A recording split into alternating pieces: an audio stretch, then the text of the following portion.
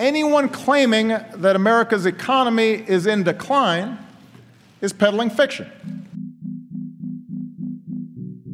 I've abandoned free market principles to save the free market system. But we have to pass the bill so that you can find out what is in it. Raising the debt ceiling does not increase our debt. It does not somehow promote profligacy. I know words. I have the best words. Nobody knows the system better than me, which is why I alone can fix it.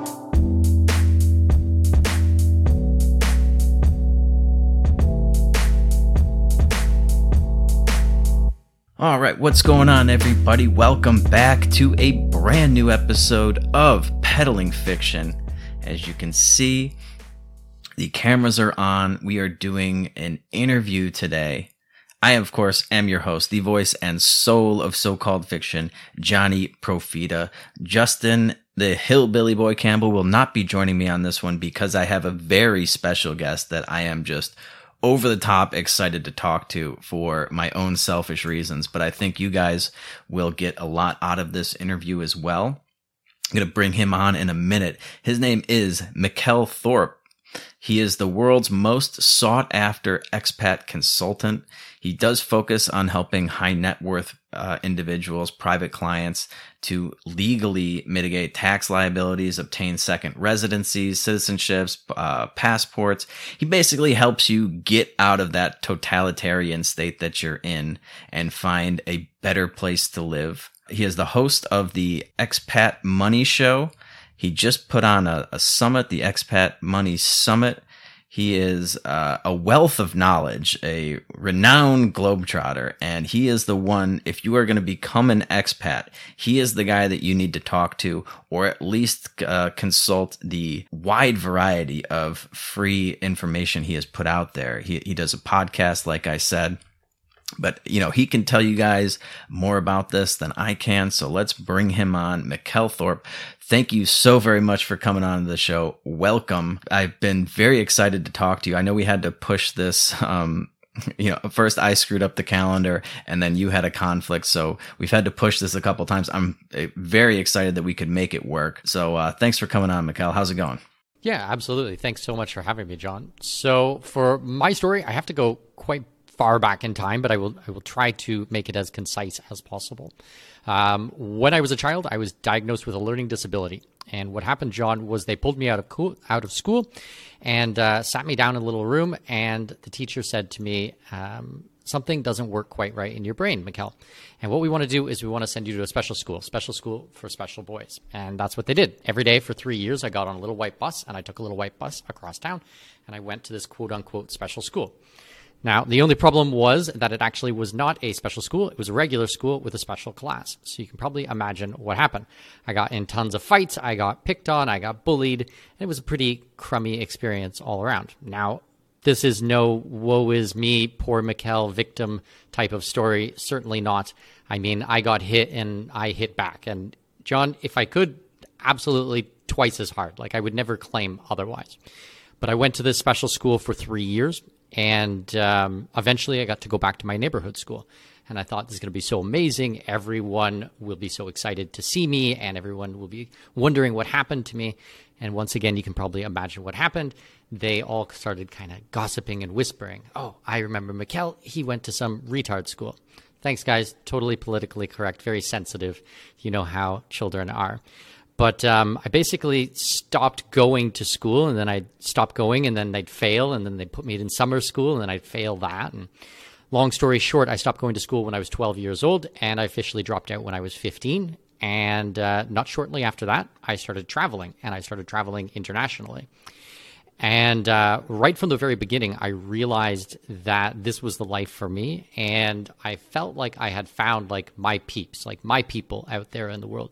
And I saw that there was so many people living life under their own terms, and they were learning things on their own way, and nobody knew their story or their backstory, and they could really create themselves. So, you know, no one knew that I had dyslexia and I dropped out of school, and I could really, build my life the way that I want to. Well, now I have been traveling for 23 years straight. I've lived in 9 different countries. I've visited 110 countries. And I've circumnavigated the globe over 400 times. So I do these things for fun. I do them as a hobby. I do them on the personal side. And I do them as my business. So my podcast is called The Expat Money Show. I run a company called Expat Money. It's at expatmoney.com.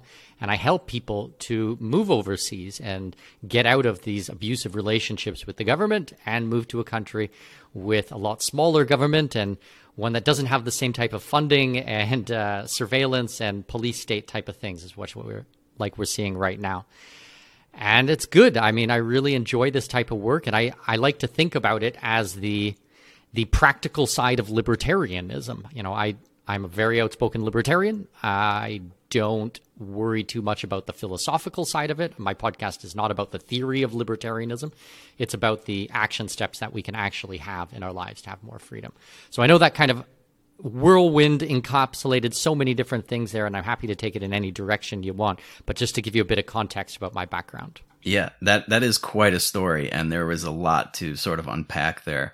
I think, I just actually gave a talk at a festival this past weekend, and it was sort of based on my experience. And my listeners know that I just sort of on a whim picked up and moved to a different country because I didn't want to be locked down. I'm from Chicago, and I did like 2 months of the lockdown thing, and I was like, this is absolutely ridiculous. I got to get out of here.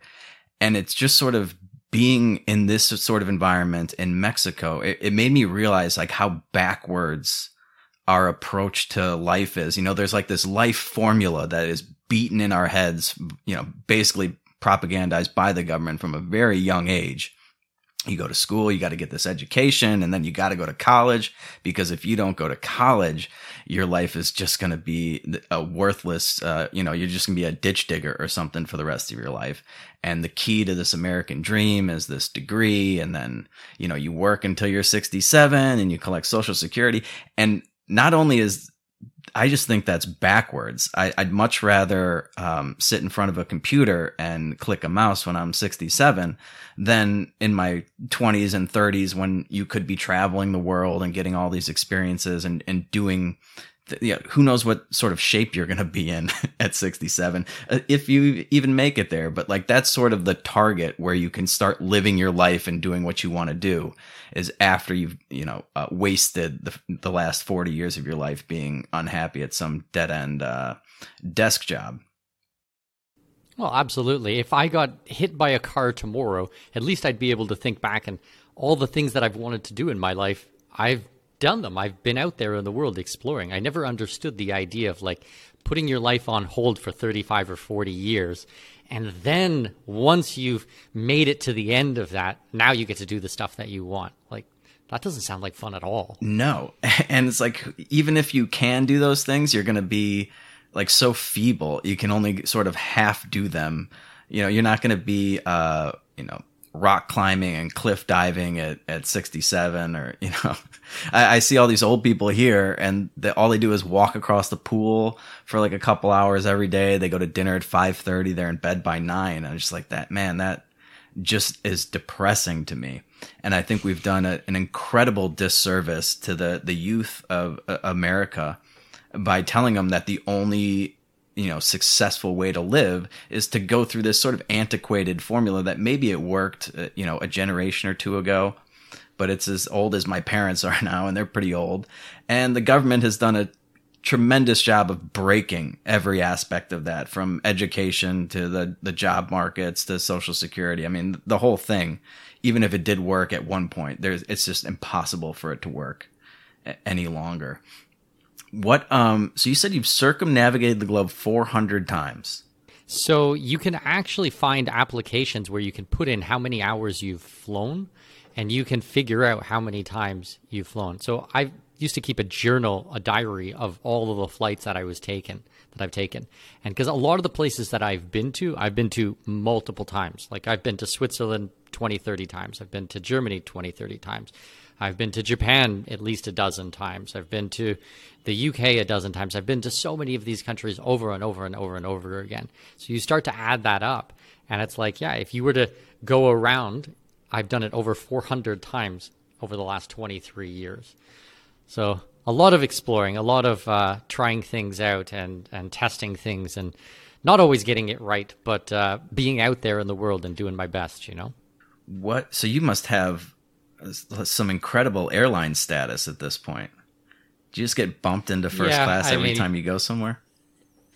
Yeah, I'm almost at the presidential on the new one that I just joined, and I just joined it 2 years ago. So I'll be at the top tier on that pretty fast. It's nice. The perks are definitely nice, for sure. And where are you right now, if you don't mind me asking, or is that... Of course. So I'm based out of Panama City, Panama, but we spend the majority of the year here, but we have homes in a couple other places as well that we like to spend time in. Okay. I was there last year, actually, on a little vacation. So nice. What did you think of it? I liked it. I liked other parts of Panama better. I liked Boquete a lot. I like Bocas del Toro. I think I'm more of a beach guy at this point. I mean, Panama's, you got the water right there as well. But I don't know. There were certain aspects of the city I liked. And then it was weird because you'd be, seeing all these like really nice buildings and something. And then there'd just be like a completely dilapidated building there. I wasn't as comfortable. Well, if you want to hear an interesting story. So I was talking to someone the other day, because it is like that. Absolutely. In Panama City, you have these brand new skyrise, like hotels and condo buildings and stuff like that. And then next door is this, looks like a little shanty town. It looks absolutely terrible. And the person was telling me that those people who live there are actually extraordinarily well organized, and they have groups and they know what that land is worth. And they're actually worth like tens of millions, hundreds of millions of dollars, these people, but they're land rich and cash poor, and they're just holding out for the right developer.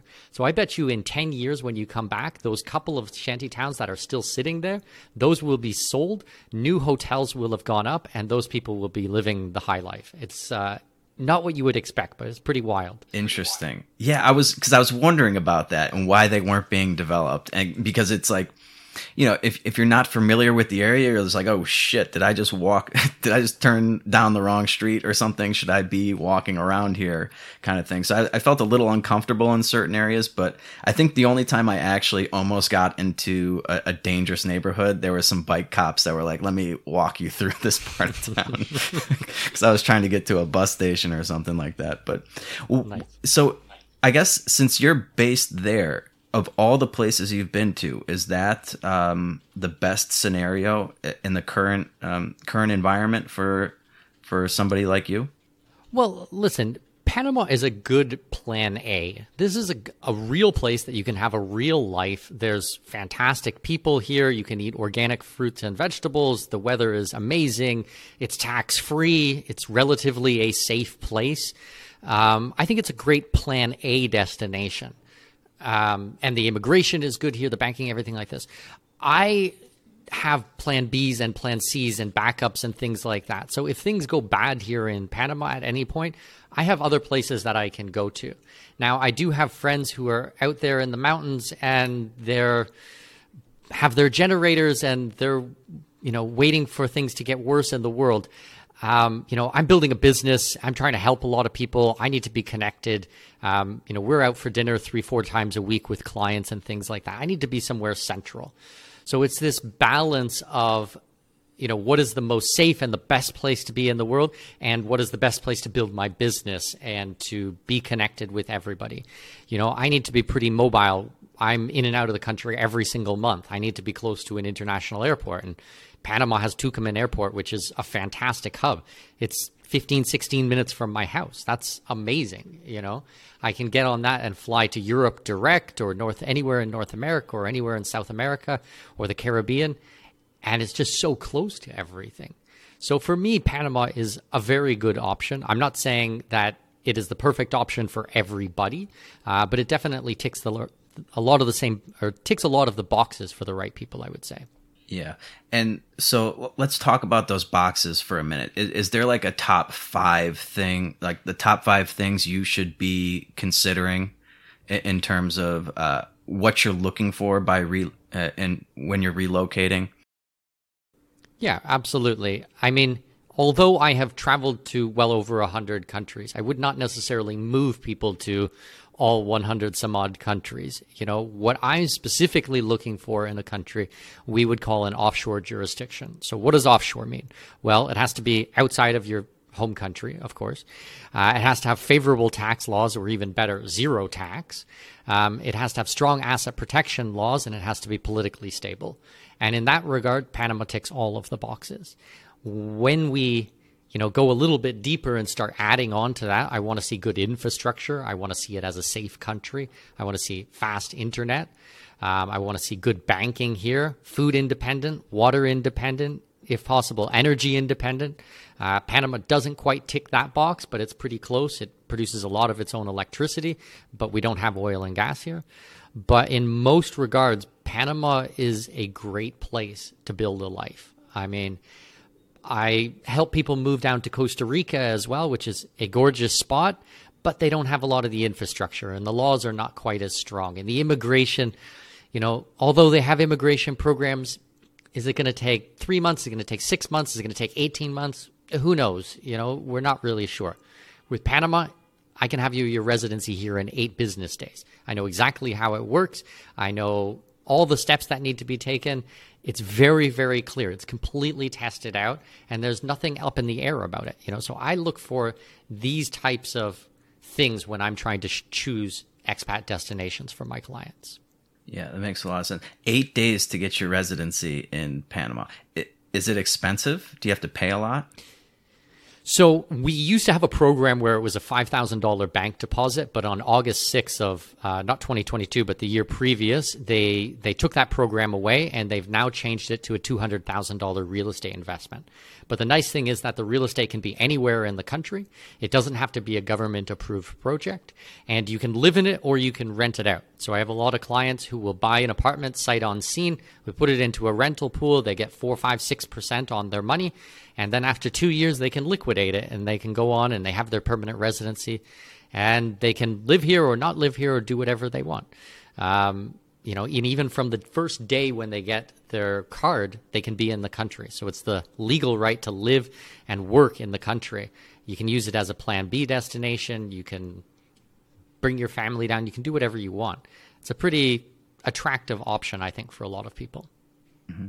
And how does the real estate purchases work there? Do you get like 30-year mortgages like you do in the U.S., or do you have to have all the cash up front? Most countries in the world do not have the same type of financing that we have in North America. So for any of these programs, or for the majority of them, it's a cash buy. And for immigration, what they want to see is that you have solvency. Now, sometimes we can get developer financing. That is a possibility. And then we'll just write a contract on the back end. So, you will have the property, but you still owe on the back end for it.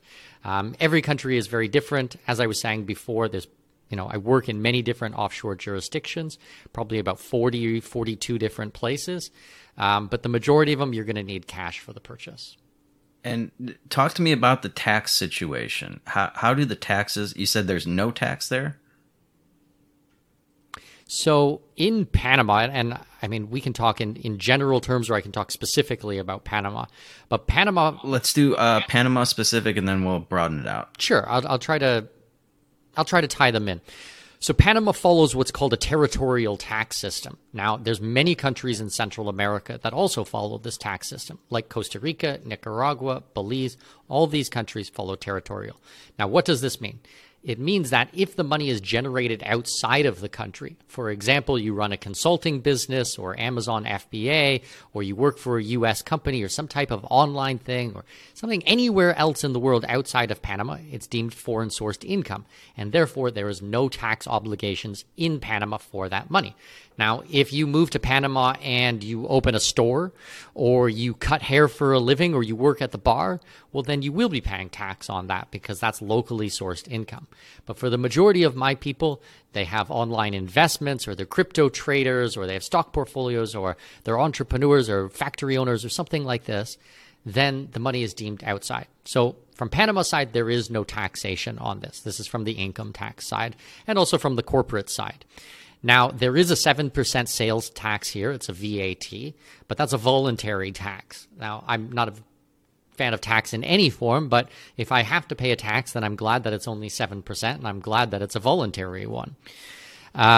Now, if you're an American citizen, things get a little bit more complicated because U.S. people, U.S. taxpayers have to pay tax on their worldwide income no matter where you live. So it's one of only 2 countries in the world that bases not just on residency, but also on citizenship. The other country is Eritrea in Africa, which is known for blatant human rights violations. So I will let you come to your own conclusion about the tax system in the U.S. and what we should think about that.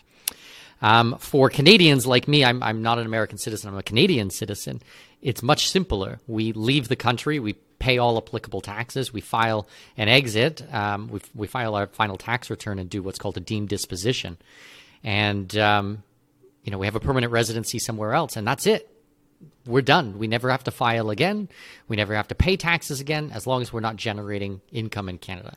And it's like that for most countries in Europe or Australia, or most of these countries follow a very similar pathway.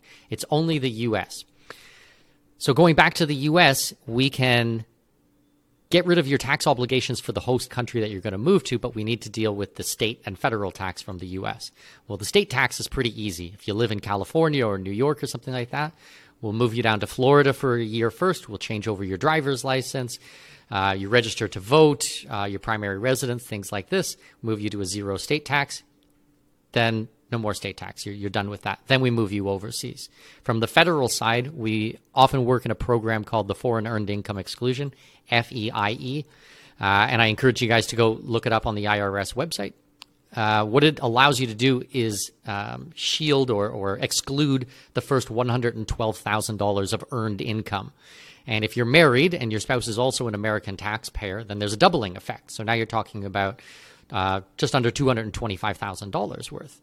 In 2023, we expect this to go up. I mean, it goes up every year with inflation. It'll probably be $120,000, so just under $250,000 that you're not paying tax on. And when you have $250,000 and you're living in Panama City or Nicaragua or Belize or any of these places, you can have a pretty spectacular life. You will want for nothing. So those are some of the tools in the toolbox and some of the ways that we will legally reduce the taxation through. Yeah, and I did know that about the U.S. and the one country in Africa whose name I could never remember. We're the only 2 countries in the world where no matter where you go, you have to pay taxes on every dollar that you earn, unless, of course, you renounce your citizenship, officially. Do you know what that costs to do in the U.S. now? Yeah, so we help. Yeah, so what happens is, we do help a lot of Americans with it. Probably out of 10 American clients who come to work with me, I'm probably having the conversation with 9 of them. Probably only 1 or 2 of them will actually go through it. It's a very personal decision. It's a very emotional decision for a lot of people. There's a lot of identity tied to citizenship. Personally, I don't feel this for Canada. If someone said to me, okay, we're going to now tax you 50% of everything that you earn for the rest of your life, no matter where you live in the world, I would drop that citizenship in a heartbeat. There's no question about that.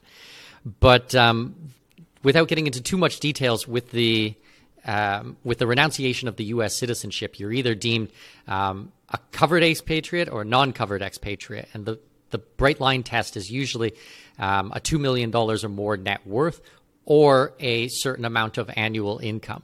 Now, even if you go over that amount, there are ways that we can legally reduce it and we can go through, which I won't really get into today's interview. But even if you guys are worth more than that, then there are ways that we can navigate these things.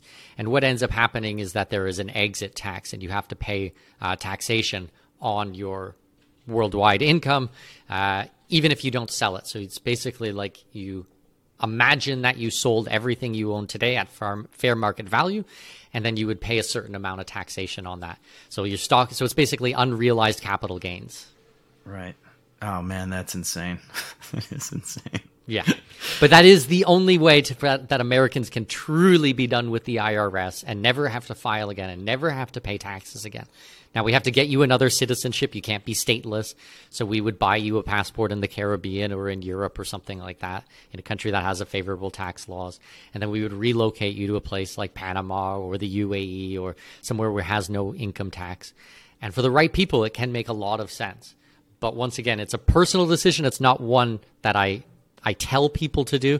It's just another one of the tools in the toolbox. And we've got lots of tools, so. Yeah, it really just blows a hole in that whole retort you hear from a lot of like status people. Oh, if you don't like it, you can leave. It's like, can I though?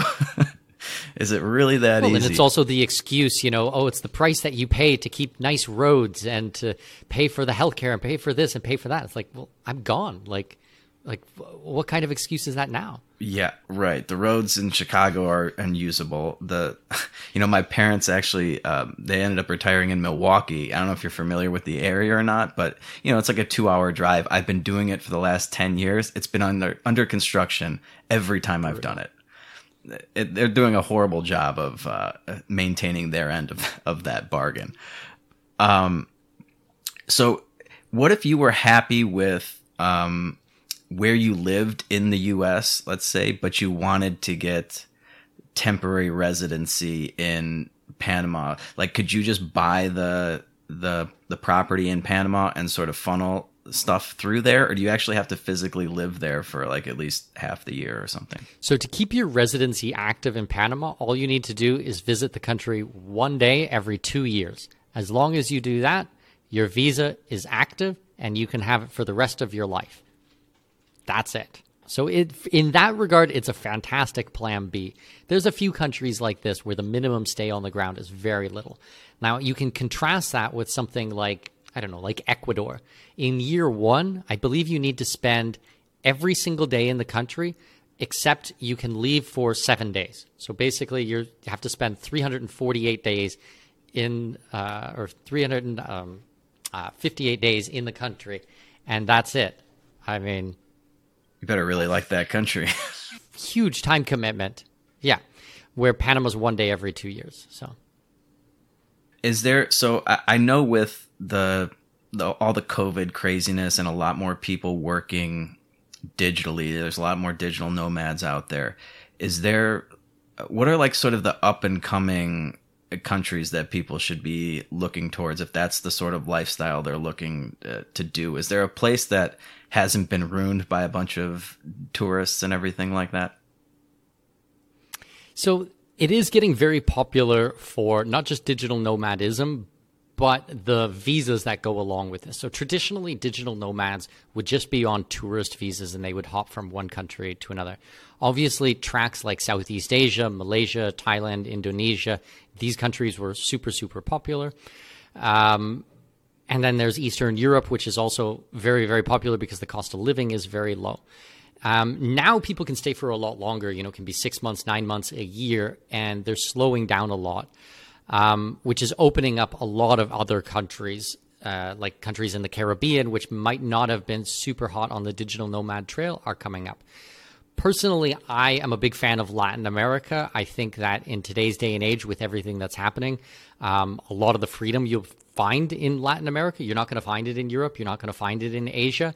The lockdowns were super, super strict in a lot of those parts of the world. They were in certain parts in Latin America, but other parts were completely wide open. Cost of living is very affordable here. It's very easy to do business when you're going north-south, so you're on a similar time zone. Like for me, I lived in the Middle East for 8 years. It was fine when I was a single guy and, I started working with clients at 5 p.m. and I'd work till 2 a.m. But when my first child was born and she's up at 6, 7 a.m. and daddy needs to sleep till noon, like that's not good for my family life. That's not a good way to go about things. So for me, being back on Eastern Standard Time or Central Time or something like this is much better. And I think that for a lot of digital nomads, that also makes sense because, digital nomads before were really entrepreneurs who were just doing, Amazon FBA or drop shipping or something like this. Now, a lot of the digital nomads will have normal corporate jobs, but they just work remote. So it can be a lot better to be on the north-south type of access. Yeah, that makes a lot more sense. What so how do you keep track of all these countries and all the rules and everything? Do you have a massive team of people that help you do this, or are you just doing this all on your own? No, I have 17 people who work for me full time. So it's not just me. I have full-time researchers who are constantly checking government websites, making calls to embassies. I run a database, like a private database of a lot of the information so that I can keep up to date with all of the different tax laws and immigration laws and all of these things. It's systems that I've had to figure out. I'm self-taught in all of this. I have read several thousand books about the subject matter. I have traveled and been boots on the ground and done the research in person. And I work with a lot of the lawyers. I have full-time lawyers that work for me, and I have lawyers that I've partnered with, and I sit in on all the client calls, and I'm constantly taking notes and updating my work. And, it just grows organically through this. But yeah, it's a lot to keep track of. There's no question about it. Yeah, my head's already kind of just spinning thinking about it.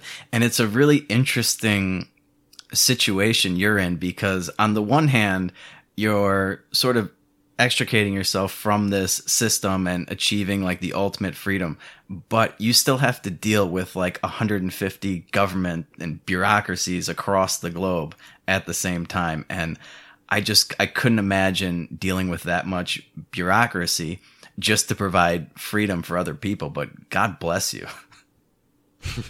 Well, a funny thing is, I'm an international tax expert, but I have not filed a tax return in like 20 years. Like I wouldn't have any freaking clue how to fill this thing. Like I would have to go to my CPA and sit down. Like I don't do a lot of the paperwork and things like that. I talk on the big 40,000 foot view. I look at the laws. I look at the country itself, but I don't file U.S. taxes or fill out forms or anything like that. Like that sounds awful to me. I would never want to do that for a living. Right.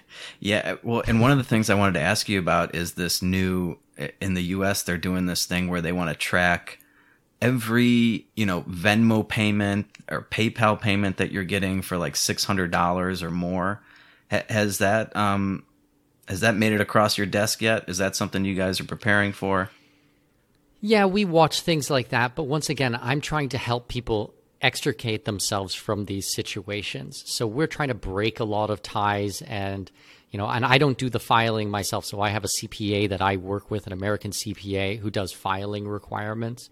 So I don't do the micro, I do the macro pieces of it. But yeah, we're seeing more constraints and a tightening on all fields. Like we're going to see capital controls coming to the US and Canada. I think in Canada, it's already there. It's just shadow. It's just like being shadow banned on social media.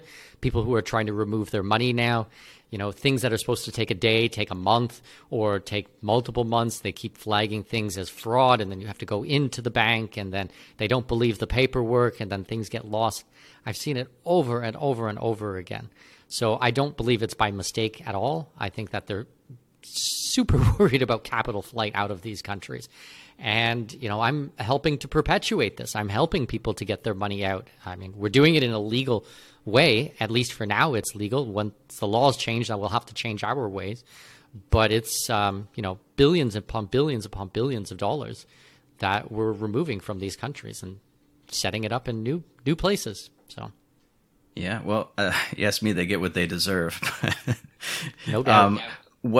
So how do you advise people to take payments then, to sort of get away from these constrictive systems? Are you a big crypto guy or? I'm absolutely a big crypto guy. I'm a big crypto guy without having to use on-ramps and off-ramps. I don't like exchanges whatsoever. I'm very much a please pay me in Bitcoin, pay me in Ethereum type of guy, and I'll use it in my own life, or I'll invest it, or, run my own DeFi nodes and things like this. But, I mean, I don't like this FTX debacle. I had nothing to do with any of this. I just sat back and laughed the whole thing, I think it's just so silly to keep using these exchanges after we've seen it happen over and over and over and over again. But yeah, if you can use crypto in commerce, I am fully in support of that. Absolutely. Is there like a big crypto community in Panama? Is it easy to do Yeah, business? pretty big, definitely. Yeah. And I've helped over 150 families relocate here to Panama. So most of my people are very interested in crypto as well. So when we go for dinners and we have meetups and we have parties and things like that, it's definitely a topic that gets discussed a lot. And some of the guys that I know are quite big whales and have been in Bitcoin since it was, $3 a coin or something like that. So, wow. Yeah. Yeah. It must be nice. No doubt. The exchanges are, it's funny because that's how they suck everybody in. They make it a lot easier for people who aren't tech savvy, who don't really understand how these things work. It's like, oh, you just sign up for this exchange and then you can start trading cryptocurrency. And then, yeah, you end up getting your account drained by some scam artist. And then that opens the door for the government to say, oh, we got to regulate these cryptos more. I think it's a massive false flag what's happened with FTX. I mean, I think that he was just a Trojan horse for this. And I don't know, call me a conspiracy theorist, but I mean, it's pretty disgusting what happened. There's a lot of government fingerprints all over that one. It did really stink to high heaven. It was pretty incredible to watch that whole thing unfold, and then watch the media just write these puff pieces, even after this guy's clearly running a Ponzi scheme and he stole billions of dollars from people. He's going to talk. Did he talk at that New York Times thing? Did that happen? I'm not sure. I know he was going to be invited to be a guest speaker.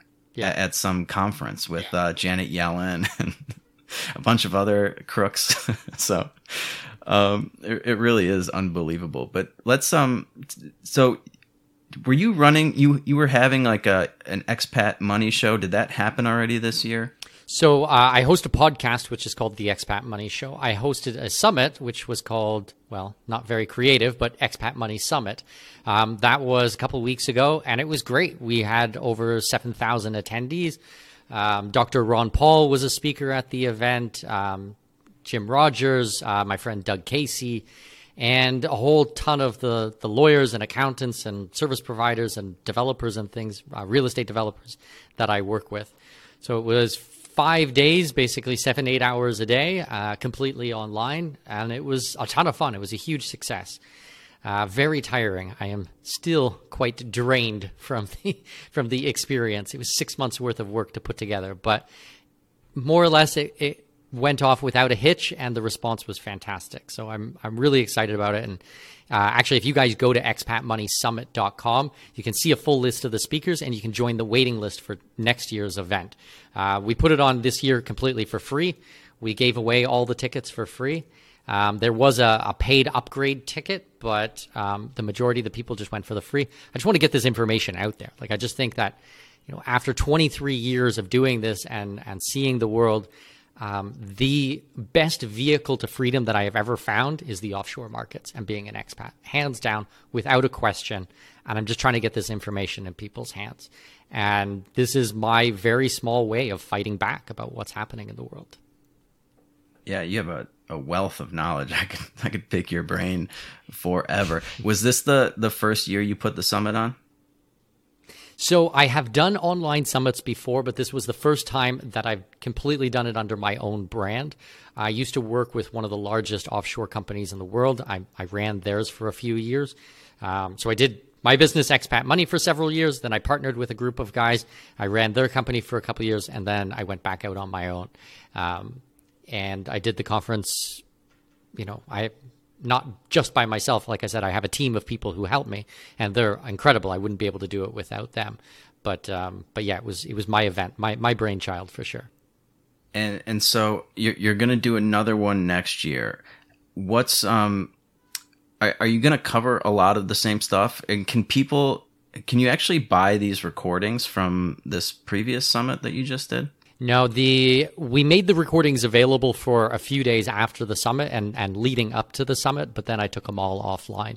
So yes, we will still do similar ideas next year, like, the best passports, best residencies, precious metals, crypto, structuring, trusts, foundation, tax issues, all of these types of things in the offshore and expat space. Now, obviously, the laws are going to change considerably over the next 11, 12 months. And new places will come up and other places will go away and programs will disappear and new ones will become available. So it's really the cutting edge of what's happening. Like everything is really dialed into that moment. But yeah, I'm looking forward to doing another one. I still need to sleep for a couple of months before I put too much thought into it. But and it'll be hard to beat our headliners. I mean, Dr. Ron Paul, Jim Rogers, and Doug Casey's pretty strong keynote speakers. So I don't know what I'm going to do next year, but I'll figure out something. Don't worry about it. Yeah, I can only imagine putting on an event like that. I did one here in Sayulita, Mexico last year, and it was a small event. It was in person, but man, it is Was Mark Claire a speaker at that? He was, yeah. I heard that he went to that. He's a very good friend of mine, amazing guy. I've been on his program. Well, he doesn't work with Lions of Liberty anymore, but I've been on his show, I think, 5 times. And he said he went to do stand-up comedy at your event. He did. Yeah, he said he would do 2 minutes. He ended up doing like 5 or 6, and it was pretty good. He did a great job. I love Mark. Yeah, he's a good friend of mine too. Now that I just got to know recently, maybe in the last 2 years or so. He's one of my best friends. I talk to him almost every single day, back and forth, and I've known him for probably 4 or 5 years now. Probably 4 years now. Great guy. Big shout out to you, Mark. If you guys don't know Mark's work, go check out. He has a brand new show, The Mark Claire Show.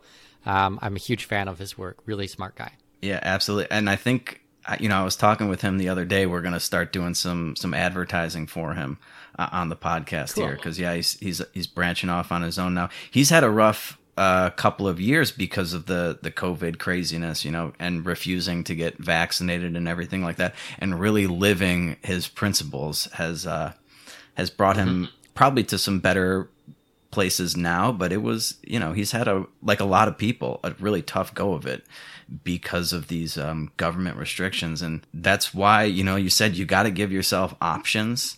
You have to be flexible. You have to be ready to get out of these places when things get really bad.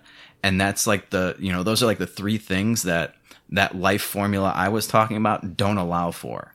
It ties you down to like a certain job and a geographical location, and you set these roots that are really hard to, uproot and without your help. Which brings me to sort of my more selfish questions, because I am living 6 months at a time here in Mexico, and I need to get organized. It's been great. All right, let's see what we can do. What the hell do I do now? Because I still have a condo in Chicago that is on the market, but I don't think it's going to sell in this environment just because of where interest rates are. But I'm renting it out to a family. My cousin is going to start paying me rent on it. So I'm fine with just getting rental income from that. But how do I go about getting settled someplace else? Like what are the top 3 things I need to start working on? Okay, well, first of all, understand that Mexico is not a tax haven by any stretch of the imagination. They have a marginal tax rate of 35%. So you're kind of going out of the pan into the fire, leaving the States and going to Mexico. I would much rather see you come down to a place like Panama or Belize or Nicaragua. Cost of living can still be very, very low, less than the U.S., that's for sure, but we can get rid of the taxation. Then you're going to want to make sure that you're filing the foreign earned income exclusion. And what we would do is do what's called the physical presence test for year 1, and then we would go into the bona fide residency test. So the physical presence test is 330 days in a foreign country. This does not mean in international waters. This doesn't mean in an airplane flying over to Portugal. It doesn't mean being on a cruise. It means your feet have to physically be on the ground in a foreign country. That would be definitely number 2. If you can not spend 6 months back in the States and you can only spend 1 month back in the States, then we can apply for the foreign earned income exclusion. Now on year 2, we can do the bona fide residency test, which is a lot more subjective. So the physical presence test is very objective. It's mathematics. It is what it is, and that's it. the bona fide residency test, we get you a physical residence somewhere else. We get you a driver's license, a library card. We rent you an apartment. We buy you a place or something like that. And now you can start to spend a little bit more time back in the U.S. What that number is, I can't say. It's going to be dependent on your individual situation.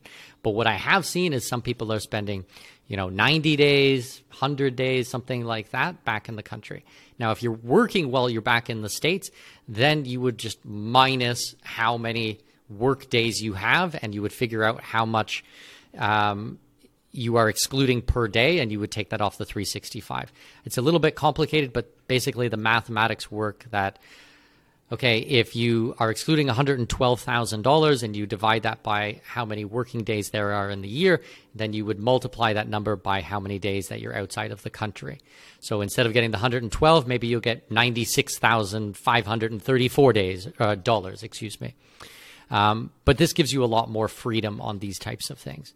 So those would be the two first things. I would pick you a different destination. Mexico's a great place, but I wouldn't become a tax resident there. So I wouldn't spend more than 183 days.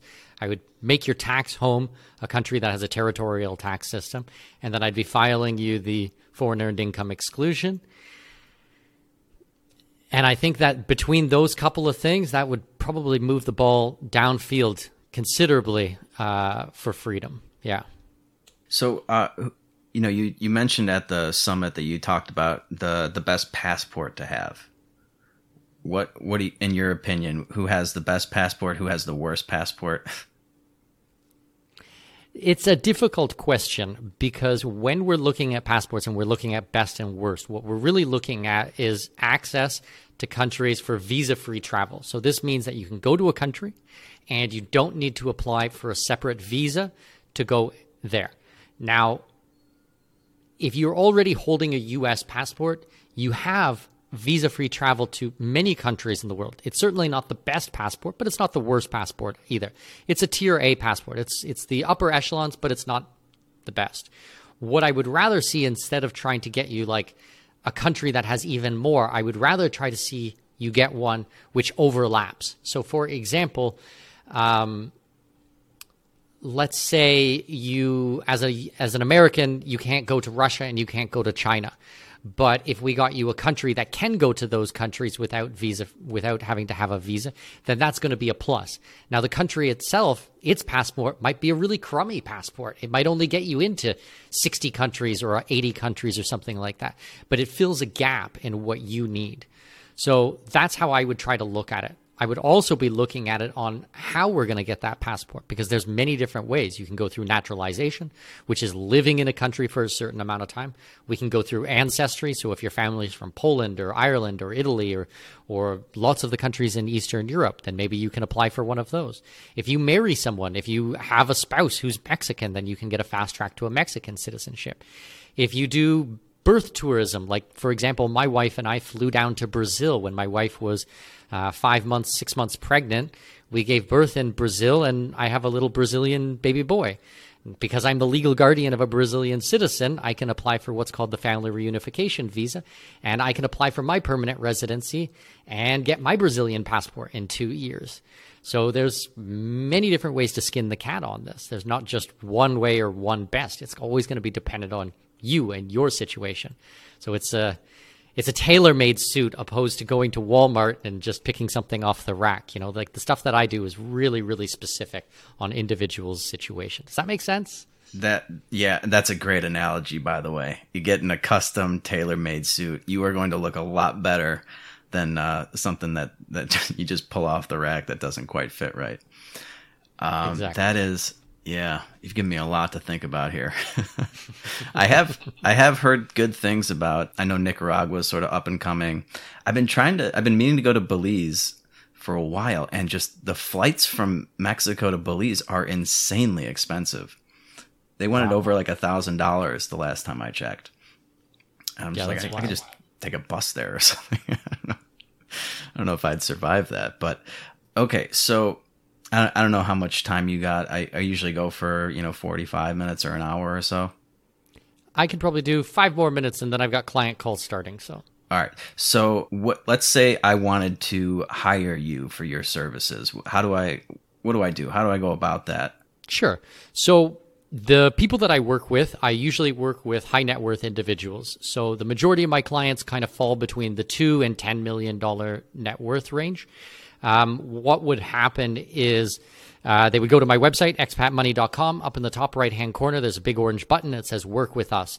There is a letter there, an important letter that you need to read. Do not read it on your phone. It's really long. It will take you a while. Pour yourself a cup of coffee, sit down at your laptop or your desktop, and really go through this. This is important stuff. I explain how I work, what's included, the things that I do, what I don't do, who I am, and my mentality. It's important that people get a feel for me and who I am. I have a particular style. I am very outspoken as a libertarian, very against public education and what's happening in the world. If you guys come from the left or you're woke at all, please just save me the time. I just want nothing to do with you at all. I'm very vocal about these types of things, and I would rather turn away business that just, yeah. So go through the letter. At the bottom of it, you will find an application form. It's probably about 20, 30, 40 questions on there. Fill that out. From there, we will schedule a phone call. We will discuss things. My fees are not cheap by any stretch of the imagination, but when you're working with a professional and working with someone who really knows and understands these things and have been through it, I don't do these things armchair. I am really out there in the wide world, doing this and researching it. I did not go to university for this. As I said at the beginning, I dropped out of school. I'm completely self-taught. There are very few human beings who know and understand these things, and especially at this level. So working with someone who really gets it and is very trustworthy and is morally and ethically on the same wavelength as you are, I think is invaluable. I do consulting, and I do them as packages. So I usually consult with a family or with an individual for 12 months, and we work through everything. So we would go through the tax issues, the immigration issues, residencies and citizenships, purchasing you another home, so the real estate. I'm very big into precious metals, so how is it stored, the vaulting, what do you buy, everything like that. Same with the crypto, the custody of the crypto. Is it held in your own name? Are your assets held through a corporation, an LLC, an IBC, a trust, a foundation? What does that look like? Can we do it anonymously?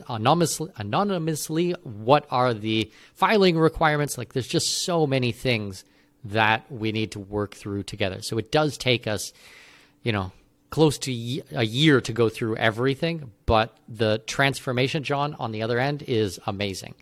My clients, I can just see their shoulders just start to, relax, and they just become a lot more confident, and, they can sleep well at night again, and they're not so worried about what's happening because we have them in a really strong position. So it's good. I love the work that I do, and I'm really glad to be able to help people.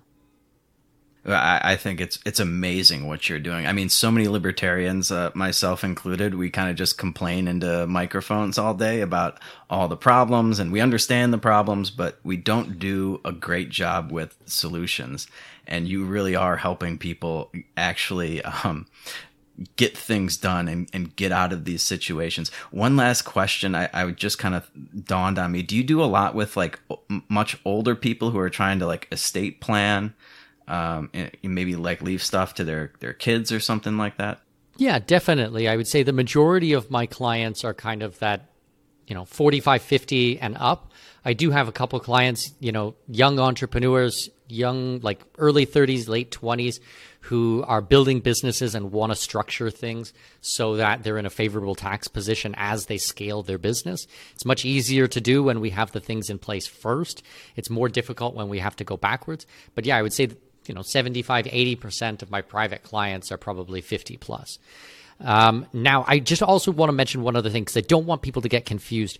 What I described to you of my work as a consultant working one-on-one, that is for high net worth individuals. That doesn't mean that I don't put out a ton of valuable resources for everybody, for no matter what income bracket you're at or what stage at life, or, if you're a teenager and you're listening to this, there's tons of free resources out there. We've hosted our podcast, The Expat Money Show, for over 6 years. There's like 220 episodes of that. They're like little master classes on breaking down the things that we've just barely scratched the surface on today. We put on the summit, like I was mentioning before. That was all free to attend.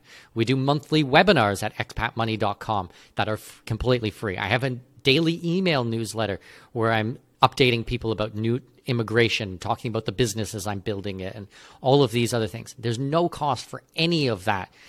There's a blog. We put out new articles almost every day on different countries and retirement and digital nomadism and all of the different passports and citizenships and everything like that on expatmoney.com. So those resources are for everyone in the world. I want to get the word out there. For my one-on-one consulting, those are that's the paywall, if you will. Yeah, and that makes sense. To get access to your wealth of knowledge, you gotta pay the price. But yeah, that is a ton of other stuff that you're putting out there for free, which is fantastic. I will make sure that we link to all of that stuff in the description for this episode. Thank you so much, man, for taking the time. This was, like I said, I think it might have been off camera or whatever. This is the most selfish interview I've ever done. A lot of times I'm worried if my listeners would like this sort of thing. I'm sure they will, but I didn't really care. I just wanted to talk to you personally. So this is 100% very selfish, and I really appreciate your time. No, that's amazing. Thanks so much for having me, John. It was a lot of fun. Hey, anytime you want to come on, man, I'll have a million more questions for you, but I'll get started on the first couple of things I got to do to get my life more organized here, and hopefully I'll be in a much better position next time we talk. Amazing. That's fantastic. That's so funny that you know Mark as well. When you said that you hosted the conference, I knew instantly which one it was, because I remember him going down there for that. Yeah, and I was really glad that he could make it. I think he was in Mexico City at the time with his wife. Oh, I've lost your... Oh, there. Yeah, I think we're... Mm-hmm. I don't know, and then my didn't internet... James Guzman come down as well? Yeah. Oh, you know James too. Yep, I've done lots of interviews back and forth. He was speaking at my conference, and yeah, he came down from where is he in San Miguel de Allende. That's right, yeah, San Miguel. Yeah, he actually introduced me to the best pizza place in PV because I was complaining about pizza in Mexico. Another reason why you might not want to retire here or something. It's almost as if they just read about pizza in a book and then just made it without ever having tasted it at most of these places. But he introduced me to a legitimate place run by an Italian guy. So it's been, yeah, he's a great guy too. That's awesome. He's a great guy. Very, very like-minded for sure. Hey, John, I got to run. I got my client call in about 60 seconds, so I'm going to jump off, okay? Okay. Yeah. Take care. Thanks again. You let me know when the episode goes live, and we'll do our part to share it around, okay? Sounds good. Thanks. Okay. Have a great day. Bye. You too. Bye. Well, once again, Riverside Audio really screwed me like a minute into this thing. I get this, your device is struggling to record. You cut off the audio. That's what happened the last time I did an interview on this. And I mean, my internet here is not that bad. I should be ripping at I don't know, almost 100 megabits or whatever. So I don't know what it is, and I have everything else shut off. But luckily, I don't think I missed too much of it because I pulled up my my Hindenburg, which is where I record. So all of my audio should be in here, and hopefully I won't have to go through and redub all this. What a fucking great guy Mikkel Thorpe is. I really love talking to him. He has an unbelievable amount of knowledge.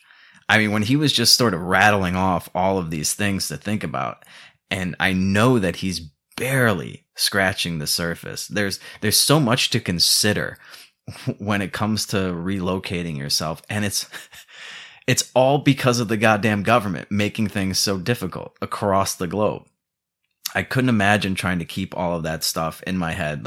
I think he is just an unbelievable resource, and just what he's doing, like I told him, is just fantastic. It's so necessary. I have no idea what to do, and which is why I sort of selfishly asked him. I was like, what the hell should I be doing right now? And yeah, like he said, Mexico probably not the best place to get your permanent residency or something like that. And which is why I really haven't made much of an effort to do that. But it's almost like I know exactly where I don't want to be. I don't know exactly the best place to go. And once you find that place, though, I think, like you said, and you get situated, it is just a weight off your shoulders. That albatross of particularly the U.S. federal government is off of your fucking neck. But, regardless of where you are, he can put you in a much better situation. So really glad we were able to get him on. I hope I can get him on again in the future. And let's wrap on that. Thank you all so very much for listening. Go check out his stuff. I'm going to link to all of that in the description. So if you're thinking about becoming an expat, I can't think of a better way of going about it than at least reading his free resources, checking out his podcast and everything like that. I know I will be doing that. That's going to be my project going into next year. So thank you all so very much for listening. Hopefully you got as much out of that as I did. Don't forget to follow us on Twitter at Peddle Fiction. You can become a supporting listener of this show by going to peddlingfictionpodcast.com and click on the support the show tab. I'll link to that in the description. You can set up any you can do a one-time donation if you want. If you set up a recurring donation for any denomination you want, as little as $1 a month, that will put you into the Peddling Fiction inner circle sort of thing. And we do a happy hour every other Friday where we get together, and you don't have to drink. I usually do. Some other people do, but it's more just sort of to connect with people and talk and, get a little face-to-face time in this digital world that we are living in. So do all that for me, and I will be back with a brand new episode sometime after this. I'm not exactly sure when we're going to air this one for you guys. And until then, you know the drill. Just keep on peddling that so-called fiction. Peace.